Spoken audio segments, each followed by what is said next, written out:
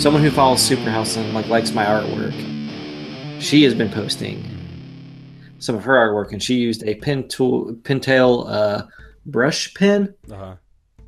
and I've been wanting to try that, like, because I've not been happy with like a lot of the ink pens, like Micron or any Yeah. of those, because I don't feel like it's like, I don't know, it feels too like hard and just too, I don't know. Rigid, yeah. So Oh, go ahead. Sorry. no, well, I ordered one off Amazon. I had like a 10% off coupon or something Mm-hmm. on it for it just popped up. It's like you can save 10%. I was like, sure. And then I was like, on my way out, I was on my way before I checked out. I was like, let me check my vinyl real quick, and they had knocked down around the fur by the Deftones to like $18.99. I was like, that's a pretty solid price because I think it normally goes for like 25, 26 bucks. Uh-huh. And I was like, and it's 180 grams. It's gonna sound so nice. That's awesome. Yeah, I would love. So I get that on. Yeah, I get it on Friday, so I'm pretty psyched because I've been having a hankering for that album recently. A hankering for a spankering.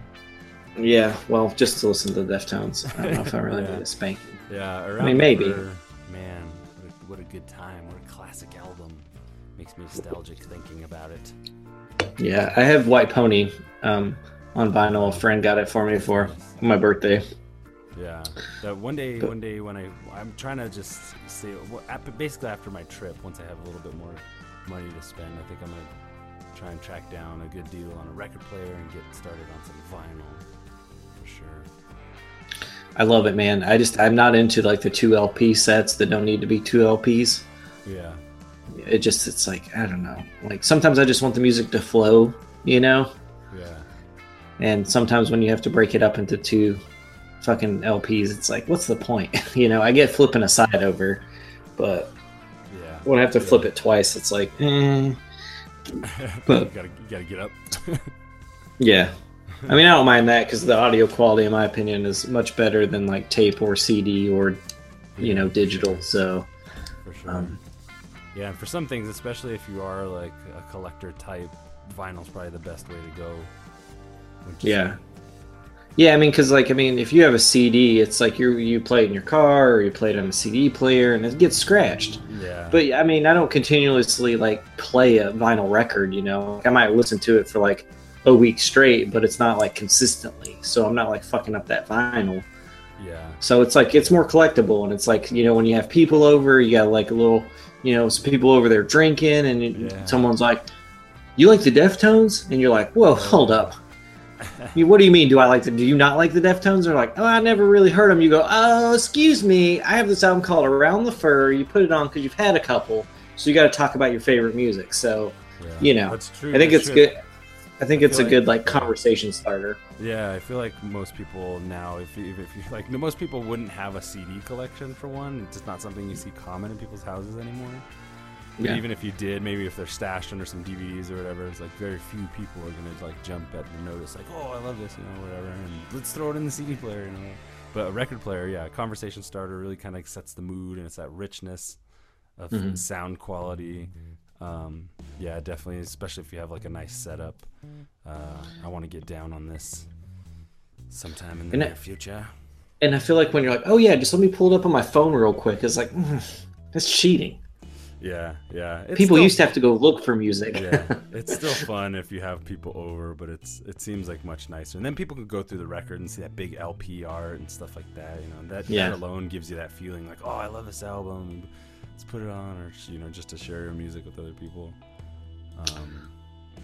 And I've recently just wanted to get a lot of like my older favorite out, like older stuff that I've liked from like high school that is like transcended into more knowledge that I have of music and stuff, and that stuff I really want to be collecting. And I'm trying not to just like, oh, this album sounds good, I liked like 3 songs off of it, I'll just go buy it, because I want like a nice collection of stuff that like any given moment you'd be like, man, I kind of want to rock out. Oh, I got this great thing, let me put it in. Oh, I kind of want to chill, let me put on some Nina Simone. Just like it's just nice. I think it's a nice thing and good conversation. Yeah, just even the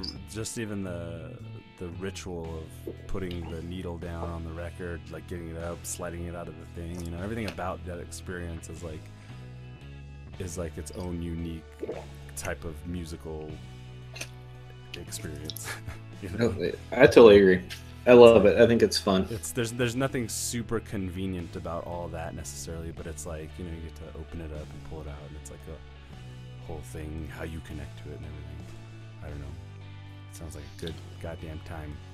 Start getting, and the only time it might suck is when you have to move and you gotta pack all your records up and haul them around. That's anything. Yeah. But anyway, this is Stefan of the Superhouse Podcast with Maddie of the Superhouse Podcast. Welcome to Heavy Rotation. We were already just having we were already just having a little conversation about vinyl. Maddie's a pretty stalwart vinyl collector these days. I'm envious of being a collector type myself. Envious of anybody who has some cool records and a record player. It's true, but I get jealous of your toy collection, so I think it goes hand. It's fine. It's fine. Yeah. We all have our things. Even today, yeah. I'm trying to save money for this trip I'm going on, which I'm doing pretty well, which feels good. But at the same time, I'm just like, I went to Walmart the other day and saw this Darth Vader figure that has kind of new. It's kind of recent. I think it's the Rogue One Darth Vader. Oh, sweet. So it's not too much different than any other figures, other than it's new. You know, it's like a new. Yeah. Probably the sculpt is a little different, whatever. But I got that, and then the Daredevil Netflix series action figure. They just kept calling to me, and I slept on it for like a few days. I was just like, I'll just wait until, because I haven't put up any new Hot Package episodes in a while, and that's kind of my rule I go by, is like, don't buy new toys until you finish like putting up the series, the ones you already filmed. So. Yeah. But I was like, fuck it. They don't seem to be hard to find. They had plenty of Punishers and Thor from Ragnarok, you know. Yeah. The figures that are really rare right now, like the Hera and Hulk and stuff, they're not too easy to find. But if I'm there, I'm just like, and I have the money, I'm just like, well, fuck it. So yeah, gotta get finds. That Daredevil Netflix toy is pretty dope, though, man. Like, I like the sculpt on it, and I know that Action Figure Junkies thing that I follow, and I think you do too. Yeah. That, like, but some of the toys they post, I'm like, damn, I want that. And Stefan, you collect all kinds of action figures, and I'm just kind of exclusively, just to keep things under control, is like a pop figure every now and again. Yeah. Yeah, as expensive as they seem when you go to buy them, because I just hate giving money away anyway. They're really pretty cheap, you know, to like collect, and collections get super big really quickly. So I'm kind of hoping I'm paying close focus on like the boxes and the figures condition and stuff like that. And if I open them, it's probably just for the show, but they'll go back in the box. And so hopefully someday I'll be able to like kind of like I'm fantasizing about this idea of like brokering action figures, you know, like get a large sum of money, like $1,000, and buy a couple really rare figures, expensive figures, and then start like selling and trading and buying other figures and just kind of getting into it. Start an eBay store. I mean, just have my own, you know, toy store, shipping store from home, basically. I mean, it's not bad. Yeah, sorry. Oh no, I mean, some of those guys on there are just like, oh, this toy drops today, and they buy a couple, you know. Yeah. And I mean, that sucks for people who actually go looking for that stuff. But I mean, a friend of mine, she like met this dude, and that's all he does, man. He just buys toys and resells them, or like finds stuff that can be resold, and that's like his job. He just hunts for shit all day long. Yeah. And I was like, that's crazy. I don't have like the stamina for that dude. I love it, and part of the fun is the hunt too. When you come across, you be like at a Toys R Us or a Walmart or a Walgreens even, and then you'll go behind a couple figures and be like, holy shit, this is already like doubled in value, and they're selling it on sale. You know, like sometimes these things happen, and you're just like, holy shit, I gotta buy this now. And then, you know, and my whole thing is like, once I have enough like kind of like disposable income, I can start getting in on pre-ordering and like Marvel Legends, buying a whole case. Because they'll send out, with an official case, they'll send out a certain count of figures. Like you'll get 3 Punishers, 3 Daredevils, 1 rare 1 Blade or something like that. You'll get, you know, or if a Wolverine's character in a case, you'll probably get 2 of them on top of like 3 or 4 other figures, and then you can start selling them from there. But then those Wolverine figures are going to jump in value so quickly. So yeah, that's what I want to do. And it's probably like a case is probably like a couple $100. Not bad. Yeah. I want that one Wolverine that's like super like awesome looking. They showed on like, you know which one I'm talking about. It's got like the blue and yellow suit. Mm-hmm. It's called the Revlotech. I think it's the Revlotech superposable. Last year it was like, or the year before, it was a Spider-Man that was really popular, that you could pose it in any kind of like McFarlane crazy Spider-Man pose, and I really hated that figure because it just looked like a mass of plastic to me. You know, just like jumbled up and weird looking. And then last year I think was the Deadpool figure that was pretty cool. But again, I was like, I'll never buy one of those figures. But then they released this Wolverine one, and it's still pretty relatively easy to get for the $60, $70 price range that it came out at. And it looks awesome. You can pose it in any way that looks like really natural to the Wolverine character. It's like the first one out of these Revlotech figures that doesn't look like a mess, you know. I mean, it still kind of does. When I saw a guy playing with it, but you can get some really sweet poses, and it's really high quality action figure, man.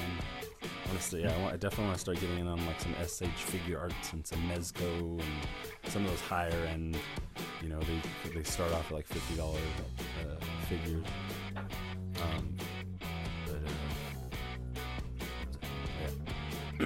So Maddie and I are going to talk about Mastodon's newly released, well, we're a couple weeks out now, a few weeks actually, of their newly released EP, Cold Dark Place, coming right off the heels of Emperor of Sand.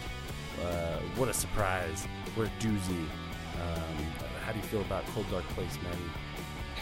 When they announced it, and it was so soon after, because I felt like it wasn't like, it's been like several months since Emperor of Sand, but it hasn't been that long, you know. And when they announced it, I was like, man, really, like this soon? Like, why can't this be like in between like albums, like a couple of years, like, you know, like maybe next year or something. Yeah, I was like, I mean, I can always handle more Mastodon, but I was just like, give us something to tide us over till like the next big record comes out, you know, because sometimes we get an EP, they can be really good, or they can just be like, oh, this was just some B-side shit that wasn't that good, and you know, maybe there's like one good song on it. Oh, but not this EP, my friends. I will say I love this more than I like Emperor of Sand, and it has easily climbed its way into like my top Mastodon albums. You know, honestly, I think it just shows like I feel like Emperor of Sand, like listening to Cold Dark Place is like Emperor of Sand is, they played it, you know, it's just like safe. They played it safe, man. Like they definitely have like the Mastodon sound, and they can do it. They can do it every time, you know. Yeah. But I think Cold Dark Place to me shows a maturity of the band, going past like, you know, like the thing I like about Mastodon is like from Remission to like Crack the Sky, and then like to Crack the Sky to like Emperor of Sand. There's a progression, and I love it because to me, I like all their albums. You know, hit or miss some songs on some of them, but generally, like they make a solid fucking album. But Cold Dark Place, I didn't know what to expect. I know these were like kind of B-sides that they kind of finished up and polished them up a little bit, but didn't think they fit on Emperor of Sand. And honestly, I would have much rather them focused on an album called Cold Dark Place instead of Emperor of Sand, because Cold Dark, like, because I know in Emperor of Sand they deal with time and death and like how much time do you have. And Cold Dark Place is kind of the same thing. I just think it fits more with that. Like, I mean, the album art's great. I think what's the guy's name? Yeah, Richie Beckett, and he's like, I think like Scottish or English, but his artwork's just so good. And I like the guy who did Emperor of Sand. I think it's named anyway on Instagram. It goes by Medusa Wolf, and I like his artwork too, or hers. I don't know. I haven't seen. I don't know, man. I just think it's fucking phenomenal. I think my favorite track on the album, just the. Mm-hmm. Shit, sorry, I had it all pulled up and then I got out of it. Blue Walsh is probably my favorite song, and I was not a fan, like not a fan, but like Toe to Toes was like my least favorite song on this album, but god damn it, all 4 tracks are fucking awesome. Yeah. Now that I've listened to it for like a fucking 2 weeks straight.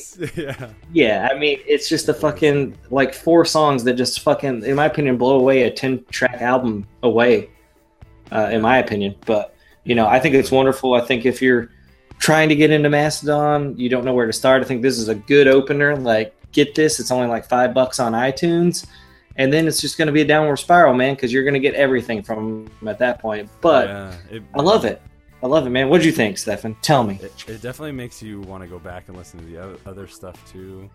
But yeah, this one at first, you know, I wasn't like what you were saying when they were even releasing it, like finding out releasing it. I was like, oh, this will be cool, like some supplemental stuff. And then I was like, wait a minute, I really don't like the song "Creature Lives" off of Hunter, because it was like a Brand Daler kind of like solo track that he wrote, and I was like, oh man, this is like some, you know, West Borland kind of territory. You know, yeah, just wasn't for me really.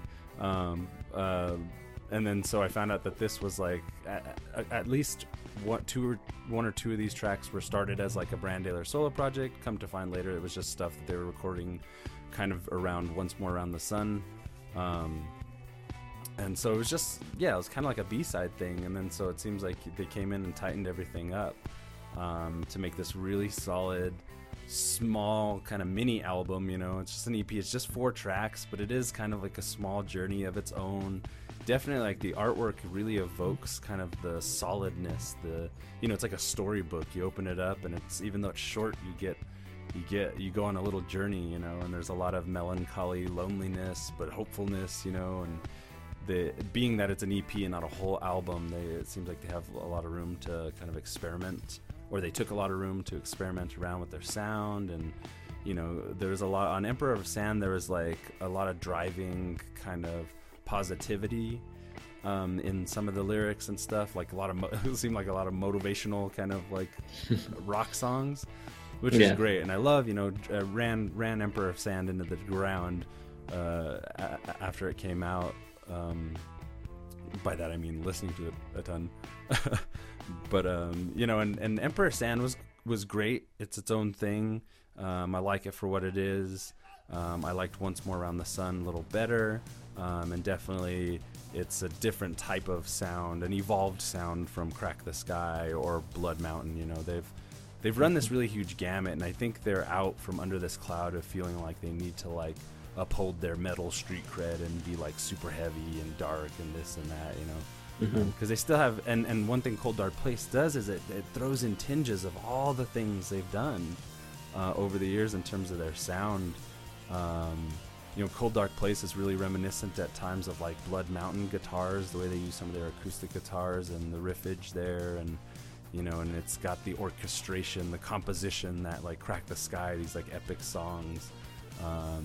You know, for 6 minutes, I think Cold Dark Place is probably the most powerful. One thing that sets Cold Dark Place aside from Emperor of Sand, like Emperor of Sand's a really great rockin' album, but I do feel Cold Dark Place has a lot more emotion and heart behind it.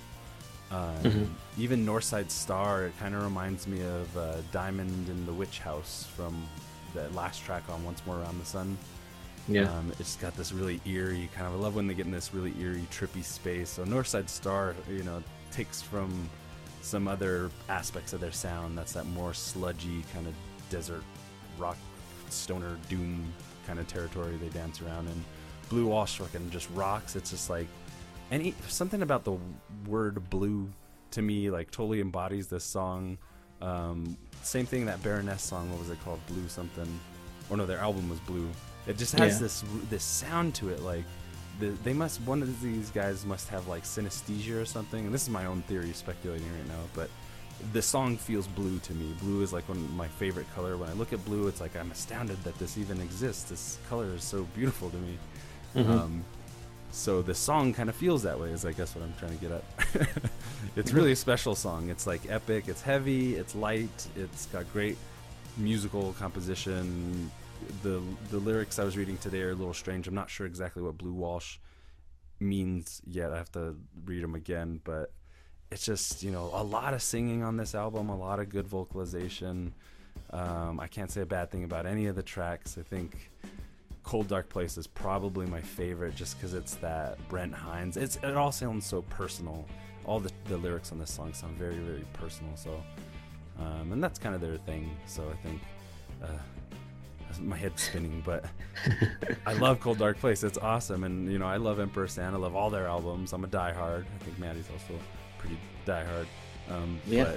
But this one is just special. This EP is a very special slice of music. I'm excited to see them next between albums so we can hear some of these songs live. That would be fucking awesome. These guys never cease to amaze me. They're like rock and roll, heavy metal superheroes. They're the Avengers of... I mean, they're definitely like from remission into where they are now. They're definitely like, I don't think they've, like what people might say, they've sold out, but I think they've made intriguing music and emotional music and sophisticated music up until this point right now, I don't think like, I mean, I like bands that take a chance, and even if you don't like certain songs off their albums because, they're not as heavy or blah, blah, blah, it's like, they've done heavy, man. They did it. It's time to explore other things. And I'm not saying that like if a band continually releases heavy albums, it's not bad. It's like what they like to do. But if a band wants to grow and they listen to a lot of influence, like, when Crack the Sky came out, I didn't know what the fuck to expect, man. Because I'm riding like Blood Mountain, Leviathan. Oh, it was like a defining album for us. Dude, I just remember us hanging out at fucking, what's that bar in Chicago? It's the big one. It's like, it's huge. And it's like a metal place. It's like right in Wicker Park. The Flatiron. Yeah, and I remember you went on and you're like, dude, they have Crack the Sky here. I was like, oh, that's cool. Oh, yeah. And you put on one song, and then we ended up playing the whole fucking album. Yeah, we were like singing, for like drinking. An hour. Was ours. Yeah, yeah. Sure. And yes, and that, I mean, Crack the Sky is my number one. I love it. I just, I love concept albums. To clear the air here, I love a concept album. I'll listen to any concept album, but just like the story behind like what they wanted to create and what they did, and I mean, I want to read Moby Dick because of Leviathan. I just haven't gotten around to it, but it's just like, I don't know, man. Mastodon's one of those bands. Like sometimes I think I'm getting at, like I'll hear like a Mastodon song, I'm like, that's pretty good, but I don't think I'm into them. And then it'll be like the album drops, and I'll be like, no, I don't need to hear it. And then I'm like, I gotta hear it. I gotta know. And then I fucking fall in love with it, man. And it's like, I don't know why I want to like turn my back on Mastodon sometimes. Yeah, but I don't know what's wrong with me. I think it's just kind of like the test of the fandom. Like, like with me, even there are days when I'm like, am I ever going to grow out of like heavy metal? Is this just like a long phase? Is this just like, this is my ego or something? But then every time I think that, like some great album comes out and I'm like, holy shit, this is my soul. Like I get so into it.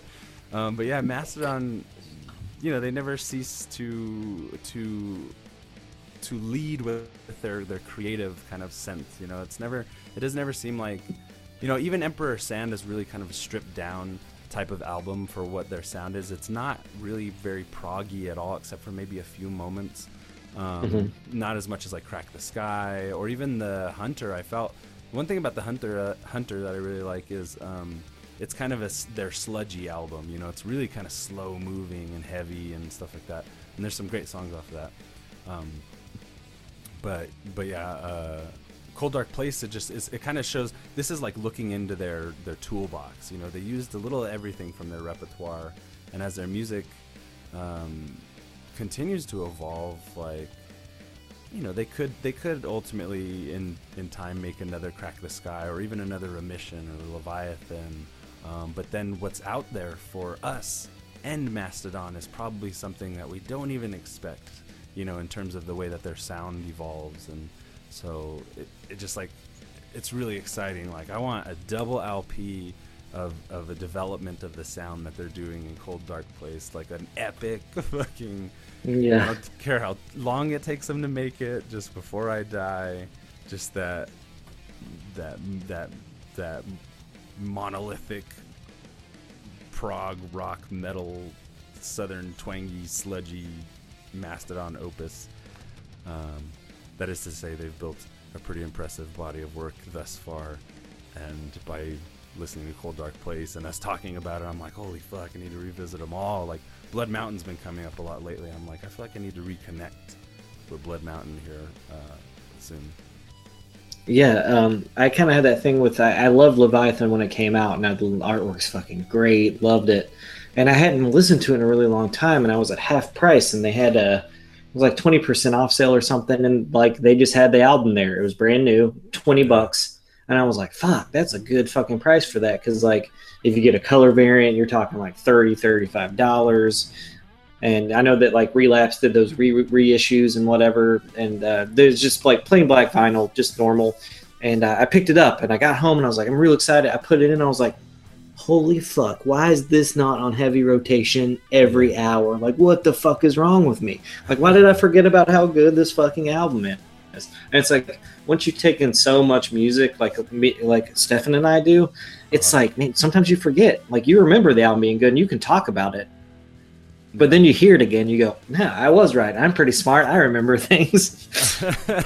Yeah, man, this band's great. I can't wait. I remember when we were talking a little bit through Messenger, and you were like, oh, what do you think? And I was like, if Mastodon ever had a black album, it would be Cold Dark Place. Yeah. I know a lot of people don't like the black album, but I think, as like looking at Metallica now, I don't think the black album was like looking into the future. I think it was a step, and then people didn't like it, and then they were kind of like, fuck people, we're going to do whatever we want. Yeah. Because they tried something new, and there's such bad, I mean, people bought the shit out of that album. It's like a great selling record. But, I mean, there are a lot of people who don't like it because it was a stray from their sound. It was different, but still metal. So, I don't know. But I'm a big fan of the Black Album, and listening to Cold Dark Place, I've had to compare it to any kind of like stylistically, like tone change or style change, still very rooted in Mastodon, Cold Dark Place, but I still think the Black Album is very rooted in Metallica. It's just slowed the fuck down. It's just not thrash, it's still a metal album. So I don't know, it's the only thing I could think of that I like, because I didn't know really what to expect. I'd heard a little bit of Toes to Toes, and I was like, I don't know about this. I just kind of backed away, because sometimes I don't like to, like, if it's going to be more songs, I would like to hear it as a whole. And I think Cold Dark Place says you should listen to it whole, and then as a companion, because Toe to Toes was my least favorite song, Stefan goes, watch the video for it. And I was like, what does Stefan know about music? I was like, I'll watch when I want to watch. And then I watched it, and I was like, God damn it, Stefan, you're correct. I don't know why I fight you sometimes. Well, I'm right there with you. Like, when I first heard Toes to Toes, because I was bitching. I was like, this better not be more Creatures Lives bullshit. And then I was like, and then my first listen to Toe to Toes, I was like, what are they doing? This is like just too light. What they're turning in, like they're going soft or something. Like your initial kind of reactions to it.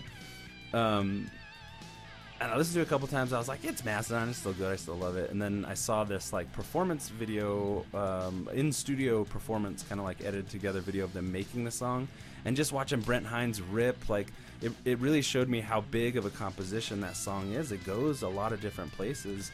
And and you get to see that visually. This guy sings and he's playing, and then this guy singing and he's playing, and then this guy, like, they get to that last verse that's just Brent Hinds, and he's just going off, man. You see the power of these guys just in every little thing they do. They take very seriously what they do, and it made me think about something like Brent Hinds a few years ago, like in a fit of frustration and probably like under the pressures of touring and recording and playing and everything, was saying some shit about like, I don't like heavy metal music. He was just trying to like troll the fans, basically, poking and prodding. But that attitude probably led to a more expansive kind of sound that they're trying out, their band, they got to stick together and make compromises and kind of feel each other out, and they've been together for so long and just making solid music for so long that I wonder if that kind of like led to the direction that they've moved in, opening things wider, because you see how much fun Brent Hinds is having in studio, and I'm sure he's matured a little bit. Being pretty popular for being like a wild dude in his public life, partier and stuff, kind of a crazy dude. But I think he got married this last year and stuff, so I think it's like a lot of these songs are about like kind of like it, or Cold Dark Place in itself, the lyrics like remind me of like, it's like letting go of something that you didn't want to, and the failures of some kind of relationship, loneliness, and this and that, and it's like it comes from like a really real place. So anyway, Toe to Toes ended up being like it's an anthem. It's a fucking rockin' song. and you know, the Cold Dark Place EP runs the gamut of emotions, I think. So it's like, for any of the fans, because I've known a couple people who are like, I don't like the clean vocals now, you know, and I'm just like, they had 2 albums of not clean vocals. What are you even saying? That means basically don't like the band. Yeah. You know?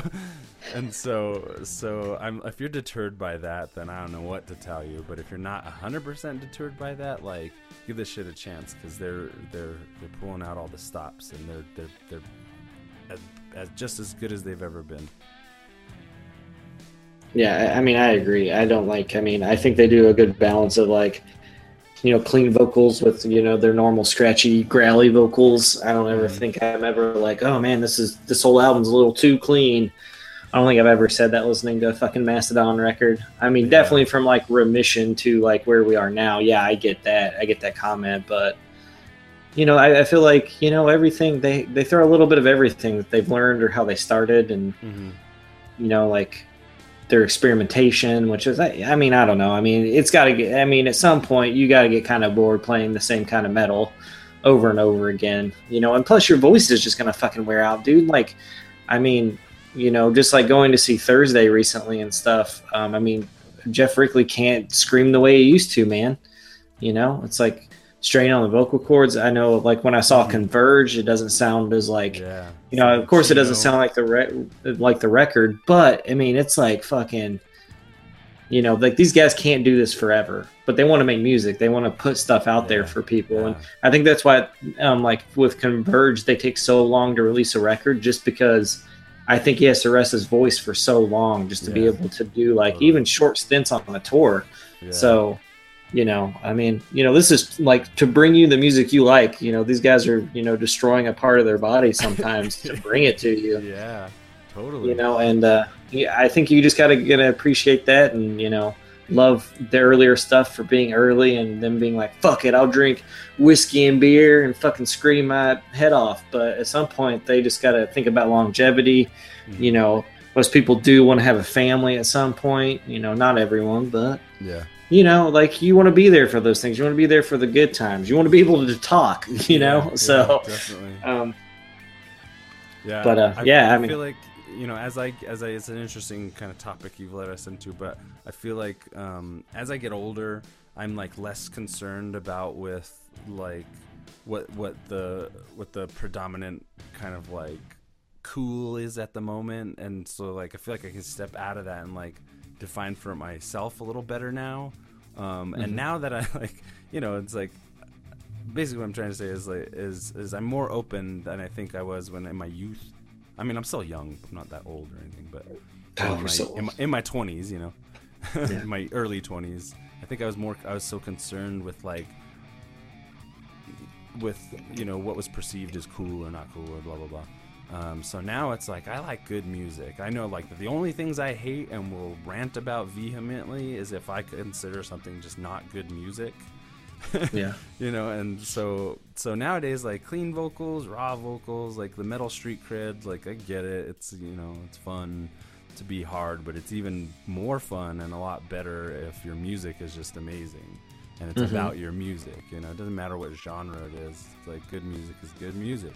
I know we talk about heavy metal quite a bit on this show. It is called Heavy Rotation after all.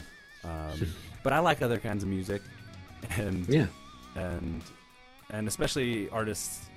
You know, I've always been like a loyal Mars Volta fan, and they've gone all over the map. You know, it's confusing. Like I don't like everything that they have, but at a certain point I like had to stop. Well, I don't know if that had to do anything, but at a certain point I was just like, you know what, I'm gonna stop being so overly critical and like pushing certain things the way that musically might mean something to me later. Yeah, I mean, I think it's good to try to be open. I think, you know, the more you listen to music, you'll like something will catch your ear that you might not like. You'll be like, I'm not into it, I don't need that right now, but I'm gonna come back to this. It just happens that I listen to heavy shit pretty much 90% of the time. I can't help it. It's really in some kind of like psychological compulsion or just need that heaviness. Like the last show I was at was this band Pelorian, and then headlining was Wolves in the Throne Room, and it was just like man, I know there wasn't a whole lot of headbanging going on, it was, you know, I feel like people think just because it's slow, you can't like get some shit going. And there's a fine line, you know, like just a little pushy kind of like on the heavy parts, kind of moshing or whatever. Like there wasn't a whole lot of people getting into it, and I just felt like everybody dissolved away when I could really get into it, and I'm just sitting there like headbanging. Like I probably from afar look like the most stoner metalhead ever, but I'm just like, you know, the whole time I'm thinking to myself like, I didn't truly deep down, I didn't grow this hair for looks, you know. It's all about headbanging. Like I was like Facebooking like, this is my soul and shit like that. But yeah, I kind of forgot where I was going with that. That was a good show. It's heavy metal is my essence in a lot of ways. I think, but I guess to my earlier point, like other stuff gets in, and like when you're the genre you're deep into is opened up by other things that they take in. Like, you know, you can always learn something from somebody in other genre releases and that, or take, you know, I even liked more like electronic kind of things seeping in and out of the music that I like, and ever used to like, especially metal, you know, when they did too much like digital effects and stuff like that. Yeah, if it's done well, I'm into it.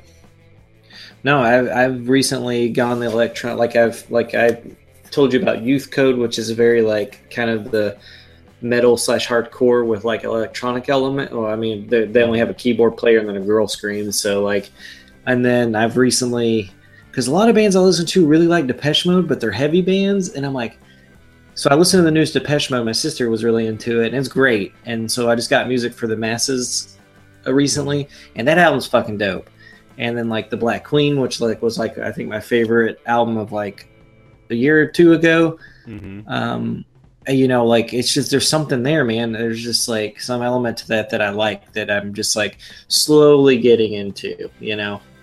Mm-hmm. So electronics on the radar, but yeah, you know, yeah. I definitely got it. Oh, and that band Health also, great fucking band. Oh, very. Yeah, Health is great. So yeah, that's kind of my.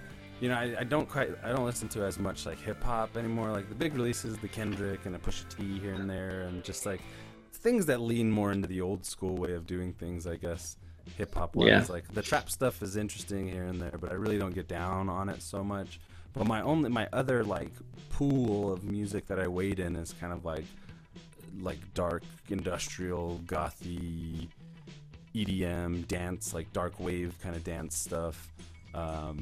You know, just cyberpunk. Think cyberpunk, that's the kind of music I'm into, you know, on the other end. And, you know, and like anything with good guitars in it, like really good guitar, even classic rock and stuff like that. I like solos and shit like that, but, you know, some folk here and there.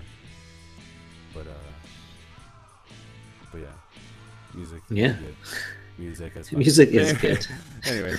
We could talk about that all day, but did you want to say a few things about your recent love affair with the band Behemoth? Oh, dude, whew. I love these guys. Let us know how how's your journey on the Behemoth road going? Well, okay, first of all, I'm atheist, but I love anything like I'm very interested in like dark arts, Satanism, just like I just love it. Because I love horror movies, and you know, I like, at no point am I listening to this shit going, yeah, I'm gonna worship Satan. It's just fun. I think it's kind of funny to me that like, you know, so much, like, I don't know, I just enjoy it. I think the darker the better, you know.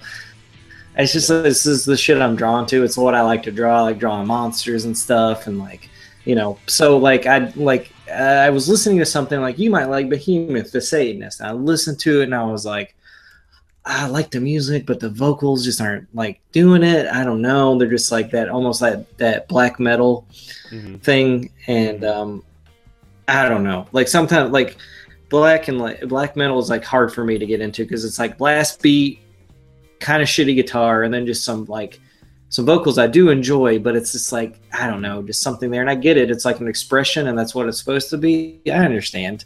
But like, I just like, it's hard for me to listen to like Mayhem or, you know, any of those other guys that like created that movement. But so I found, like, listening to Behemoth, I've realized that maybe if I don't like the music, but other stuff's going on, like album art, some of the lyrics, you know, maybe I just need to get it and just like push myself through it a little bit. Like, you know. So I did that with Behemoth, and I really enjoy, like, I know Stephens likes the Satanist a lot, and but I got to start out, like, I think they had like a metal sale on iTunes, so it was like $5.99 for Evangelion, which was the album before the Satanist. So I got that one, and I would say it's more like, you know, it's more like an epic metal, like musically. Yeah. With like the blast beats and like the black metal and, you know, and all that to it. But I feel like his voice is a little, you know, I mean, it's pretty deep and raw, but I feel like it's just a little different. They just approach this album a little differently. So like immediately there's a lot of things in that album I really liked that I was like, all right, yeah, I want to check this one out before I like do the Satanist. Just before, you know, like I need to get in, I need something to get me in, and then I need to move over to that one. Because that's how it works for me sometimes with music. So I got that album, and I was like, some guys were coming to work, like I'd had it and I was listening to it, but I was also listening to Uncle Acid and the Deadbeats, which I hadn't been a fan of, but recently I'm very into, especially the album The Night Creeper, because here we go, concept albums, love them. About a guy called the Night Creeper who is terrorizing London, and he's a drug addict, and it's basically a fucked up version of Jack the Ripper, but I'm sure Jack the Ripper was a drug addict too, but it's like from the perspective of the Night Creeper. But I love it because it's a concept album, and it's like that. Sorry, a side tangent from Behemoth. Uncle Acid is a very good Halloween album. You know, it's got spooky. It just feels like the time of month. Stoner rock. Yeah, it's so good. But like if you're looking for some good Halloween jams that aren't necessarily like Halloween songs or anything, check out that Uncle Acid album. I've been very pleased with it. Heavier, because that's not that heavy considering what Stefan and I generally listen to, you know, like you know, so I got Evangelion, loved it, was digging it. Like I walked to a restaurant because they were doing some work on my apartment, and just, oh man, just like had a great meal, had the best piece of pie I've ever had in a long time, and I was just fucking listening to Behemoth, dude. Like people, families around me, dancing around, having a good time. I'm just fucking taking in fucking black metal and eating fucking pie, man. It's great. This is the way I live my life. So anyway, like I like that album so much. I was like, I'm gonna give the Satanist another listen. Pulled it up on Spotify on my PS4. Was listening to it, was like, what the fuck is wrong with me? Why didn't I like this album before? But yeah, man, I just think they're a solid fucking metal band that has like you know, I think they can easily be categorized as black metal, but I think they have so much going on, like lyrically and like with the instrumentation, because like, you know, they can fucking make it groove, man, like in that like black metal way. And I think that's what I don't like about some early black metal stuff, is like I don't feel like there's the groove to it. I feel like good metal's got to get you in a groove. They mix the elements of black metal and death metal. I know it sounds like a lot subgenre wise, but they kind of mix those. They're classified as extreme metal on Wikipedia, but they it also, just real quick, it sounds so evil. Like he'll just like, you know, it's all stuff from like the Bible, and like, you know, I mean the album's called The Fucking Satanist. I mean, you know what you're getting into. But just like when he starts spouting, like you know, just some of the lines in this are just so dark and just brutal, and it's like he's real confident behind the worship of it, you know, on this album. And he is what is called an atheistic Satanist, so not necessarily believing in like demons, whatever, but more like Anton LaVey's kind of like manifesto of like moral values instilled within like being kind of the other side of the coin of Christianity. But this dude's been been repeatedly on trial in Poland for tearing up a Bible on stage. So like he's pretty vehement, but he's a really intelligent guy. I've seen a lot of different videos. His Facebook videos are pretty funny. There was one recently where there was like the Christian kind of like conservative, like Westboro Baptist style protest outside of their show, I think in New York. And, you know, he was attempting to engage the protesters in conversation, but they just kind of browbeat him and pushed him back with, like, you all need to stop repenting, or you don't need to start repenting, blah, blah, blah, you know, basically bullying him away with their rhetoric. And so he's like, see, they never listen. I'm down. You know, I want to talk about these things, but they never want to. So he's an interesting guy. And then the Satanist it has this really, it's just like, you know, it's more about like the shock value of an album being called The Satanist. It's really about like where this guy's coming from philosophically and spiritually, and it's epic, and it's just got I love all the antiquated kind of horns and stuff, like biblical. Just like seems like those scenes in Game of Thrones when they're walking by all those people crucified and shit. Like this album evokes all that kind of stuff, and you see the darker side of it. Most of the time when you see Christian mythology turn up in anything, movies or anything like that, it has to be a positive kind of light, or even in the Passion of the Christ, it's leading towards a positive end, or something like that. But the darkness here and the Satanist is just too rich, and the lyrics are so good. That last song, what is it called? Oh, something. Oh, sorry. Yeah, I was looking up his other band that I was also listening to, called Me and That Man. Nice. Yeah, he just recently did his name Nergal, Adam Dorsky. Goes by Nergal. He recently did a country album as well. Yeah, I wouldn't say it's country. I would say it's more along the lines of like a Nick Cave album, or like if like Nick Cave made a Tom Waits album. Yeah. But it's like I put it on and I was like, oh, this is gonna be interesting, because I was like listening to Behemoth and I'm like, I expect something different, but I was like, dude, this sounds like fucking like spot on Nick Cave almost. Like I was like, whoa. Yeah, that's cool. Yeah, I have to listen to that. Sorry, dude. Did not mean to do that. That's cool. Yeah, I've yet to listen to that, actually. I'm glad you took a stab at it. That track, Oh Father, Oh Satan, Oh Son, the culmination of the entire album, it's so powerful, and like he's speaking Polish at one point. It's just like, it's nuts, And then when he ends it and he just says, Oh Father, Oh Satan, Oh Son, it's so oh, dude, it's so good. And he's like yelling, people, it's so operatic, it's so dramatic. I love it. I love that, like, I love how that, like, what's the fucking, God, sorry, I'm really terrible with song names. Blow Your Trumpets, Gabriel, just like, as soon as you start that track, it's brutality from the beginning, and then by the time you get to the end, it's like an entirely different fucking album, man, than when you started. But it's still brutal, it's still hard. It grows. And it's so fucking good. Yeah. Good stuff. And Evangelion's the same way, man. It's just... Really?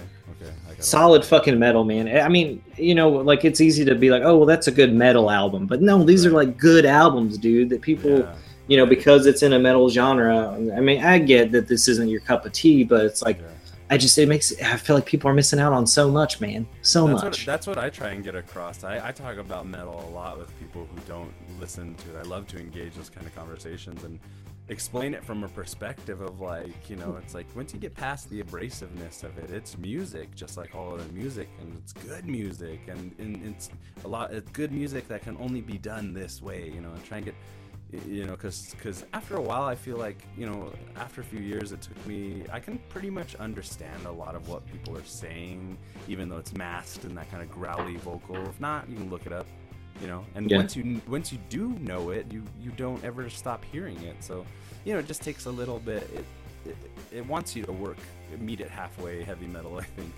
And once you do, it's like the possibilities are endless. You're like, it's crazy to think that as genre of music that can be easily classified as being like sounding the same, have so much variation and invention and difference and surprising kind of like innovations to the sound, and to me it's the most interesting genre of music with its many subgenres. I would say that and jazz are probably, like, a lot of people don't like those two musical styles. That's like, it's like when you say jazz, people have this like, I mean, generally when you say jazz, people think of easy listening jazz. But then if people aren't thinking of that, they're thinking of like more of the weirder shit. Yeah. And I think jazz is just as equally as hard to get into, like really good jazz, like when it's like, that crazy shit that people are like, how does this make sense? Right. Yeah. Like that shit's really hard. Yeah.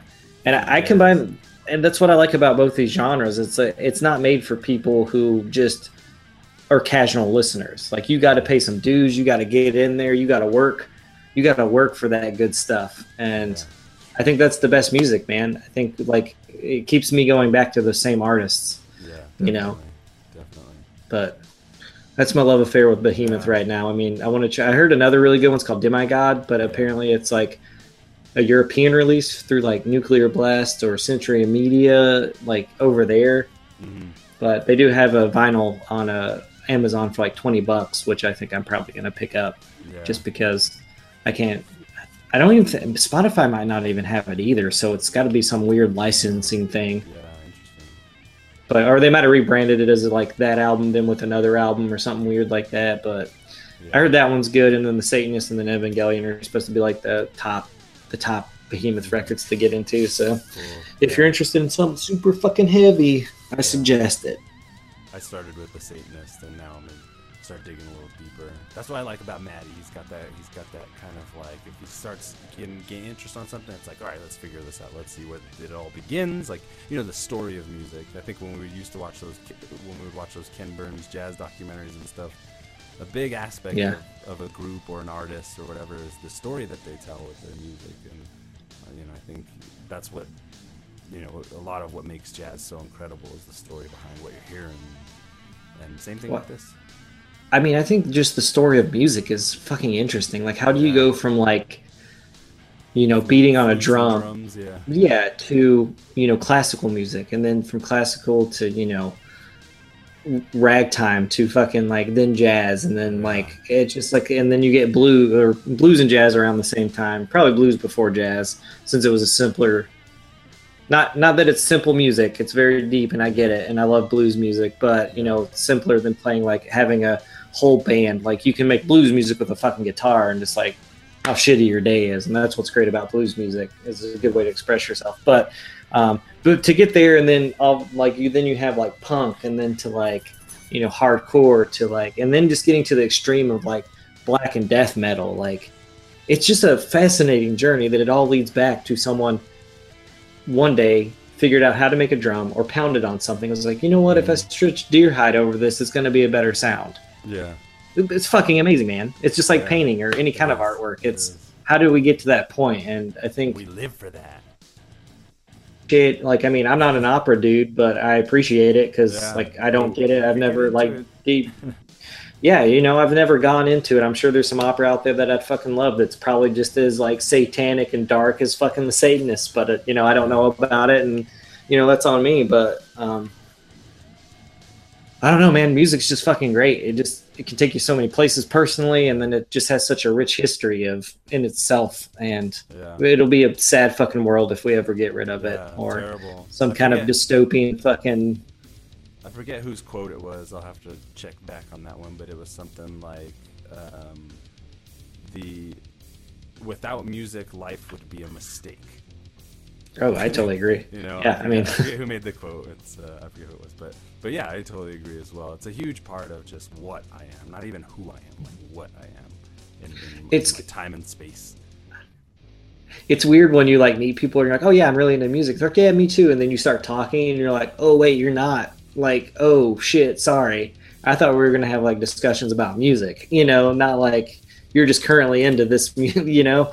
It gets, I don't know, man. It's just like, I get that people can't do. But I don't know if I want to know those people, you know. Yeah. There's too many people on the planet anyway. You don't really need to. Yeah, but yeah, it's just. I mean, I think our knowledge and, like, people, you know, other of our friends, like, the knowledge that we have of music and stuff is, like, I love it. I love that we have a whole fucking podcast about, like, listen to us. Who's listening to this shit? I mean, I don't really care. I like that we're talking about it because I don't get to see Stefan on a daily basis. So, and we feel the need to because it's like flexing your muscles a little bit on your knowledge base of music and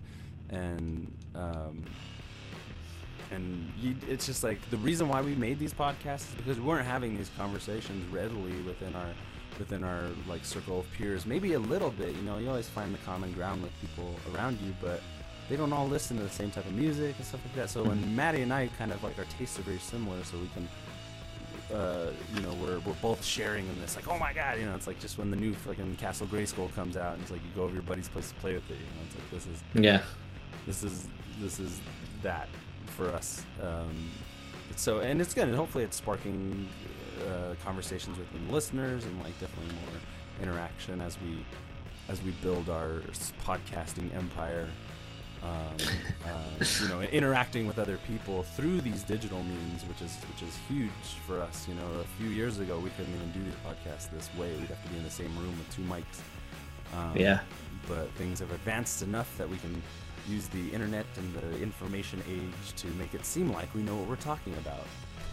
No, just kidding. Yeah, no. I mean, Yeah. I love it. I wish we would have jumped on this podcast thing earlier. Yeah. And it seems as though you have at least two bands you want to talk about. Yeah, well, yeah, I wanted to say a couple things about the Black Dahlia Murder just released a new album called Nightbringers. If you're a fan of death metal, I think if I had to boil it down, I think death metal would probably be my favorite metal genre, but I know I can't stick to that 100% because I love the Stoner Doom sludge stuff, and I love the like psych metal fuzzy stuff. I don't know, but death metal, I love that real intricate technical kind of stuff. Getting lost in it. I love Revocation. I love bands like friggin' what else we got, like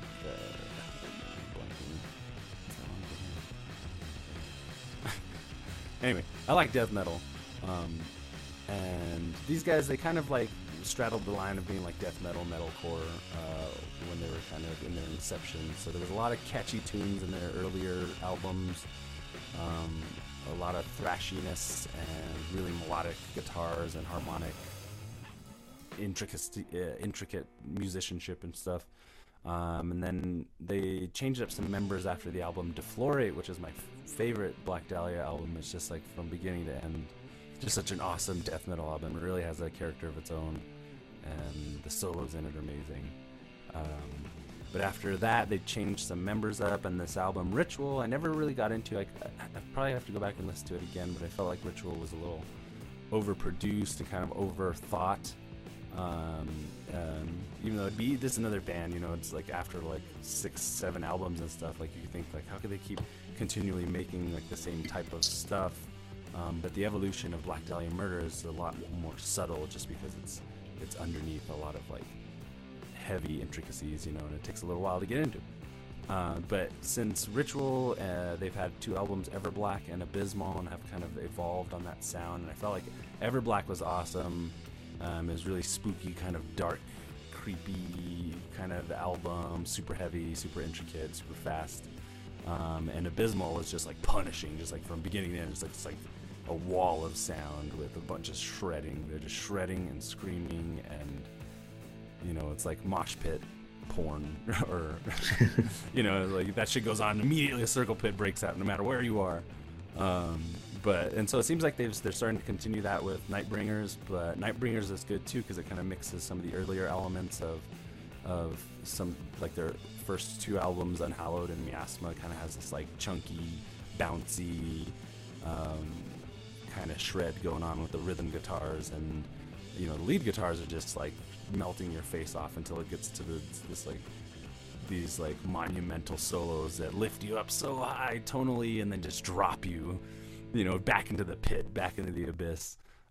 So they really keep it simple. It's only like 8 or 9 tracks, I think, and they kind of stripped a few things down. It feels nice and raw. Got some really catchy songs on it, and it's just a really fun album. I think, you know, they're the best they're one of those bands in death metal, in the death metal subgenre, that just like they're the best at their sound and what they do. So, you know, it's not like a huge departure or experimentation in any direction one way or another, but it's a fun album. And if you're into Black Dahlia Murder, you kind of know what you're signing up for.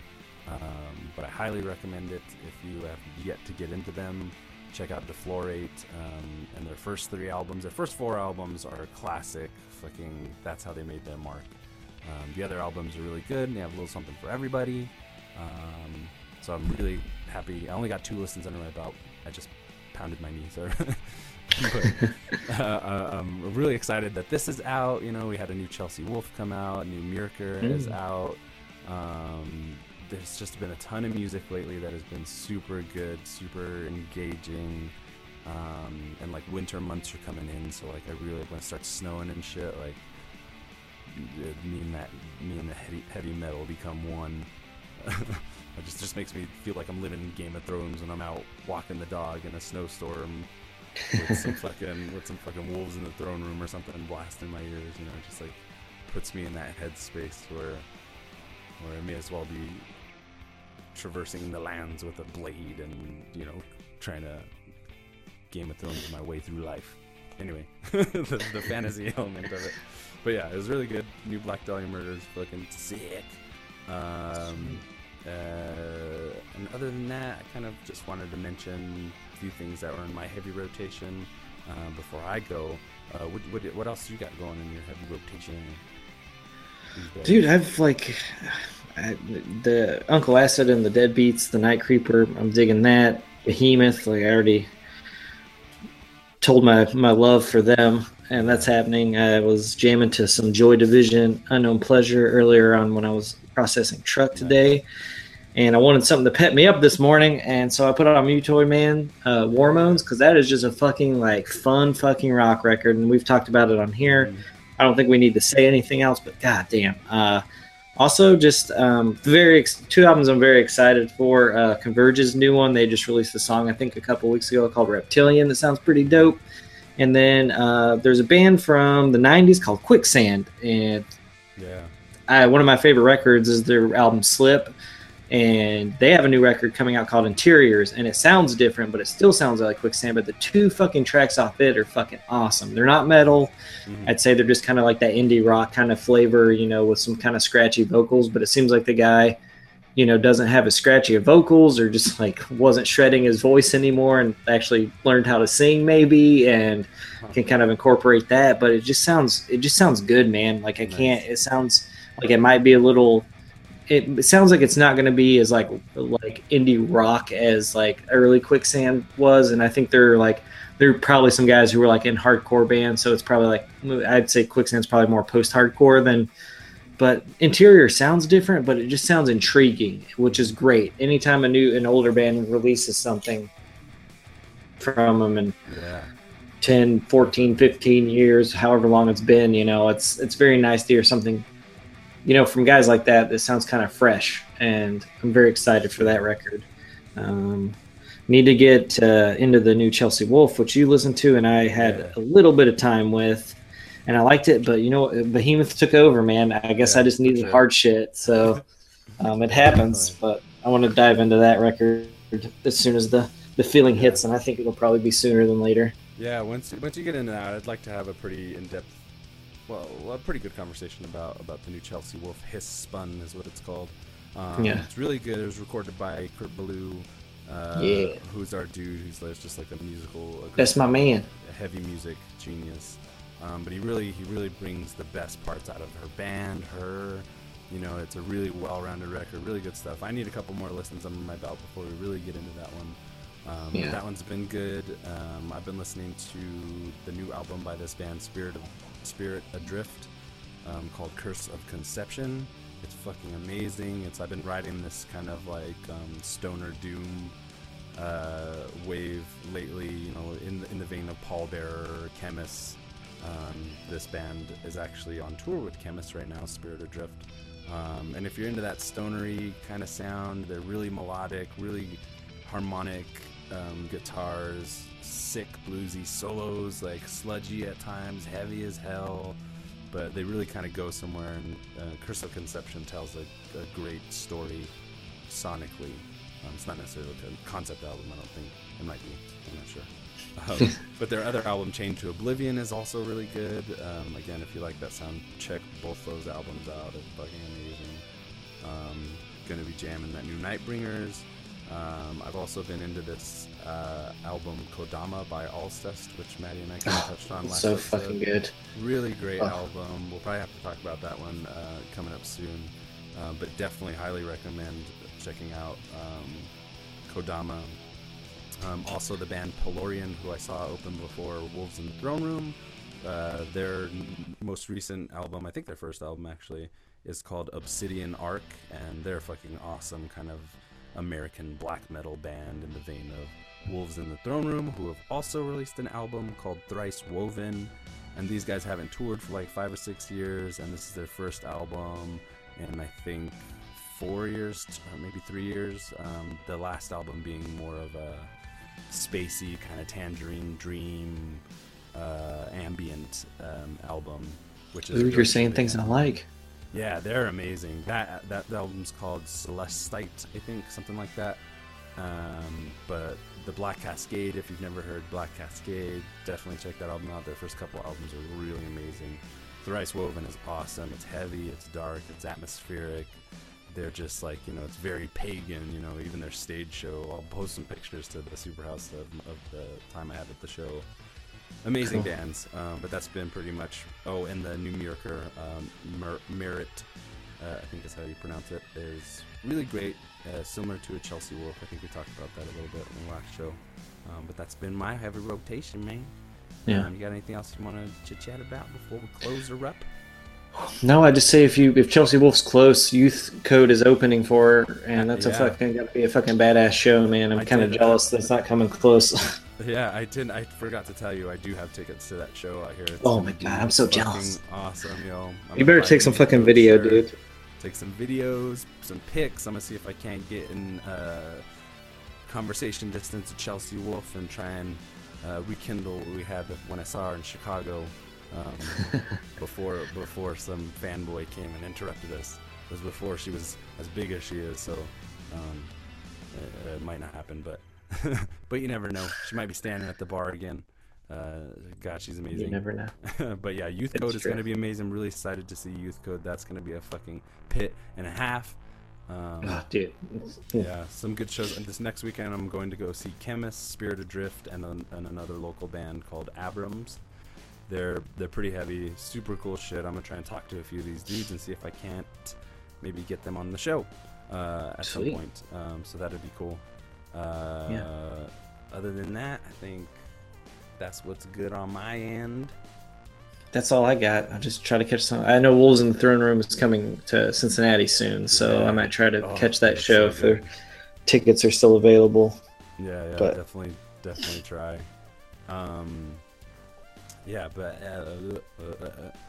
So be sure to check us out on all our other platforms. Check out all the other shows under the Superhouse umbrella. Check out the website, superhousepod.com. Find a way to stream it. And if you're feeling generous, go to our Patreon and throw us a few bucks so we can get more original content produced for the masses. Check out our YouTube. Got a lot of cool shit. New hot package coming in a couple days. Yeah. I've been slacking. I've been lacking on it. And we got a bunch of fun Superhouse things going on this month for spooky time. Happy Halloween. I'll check you later. Bye.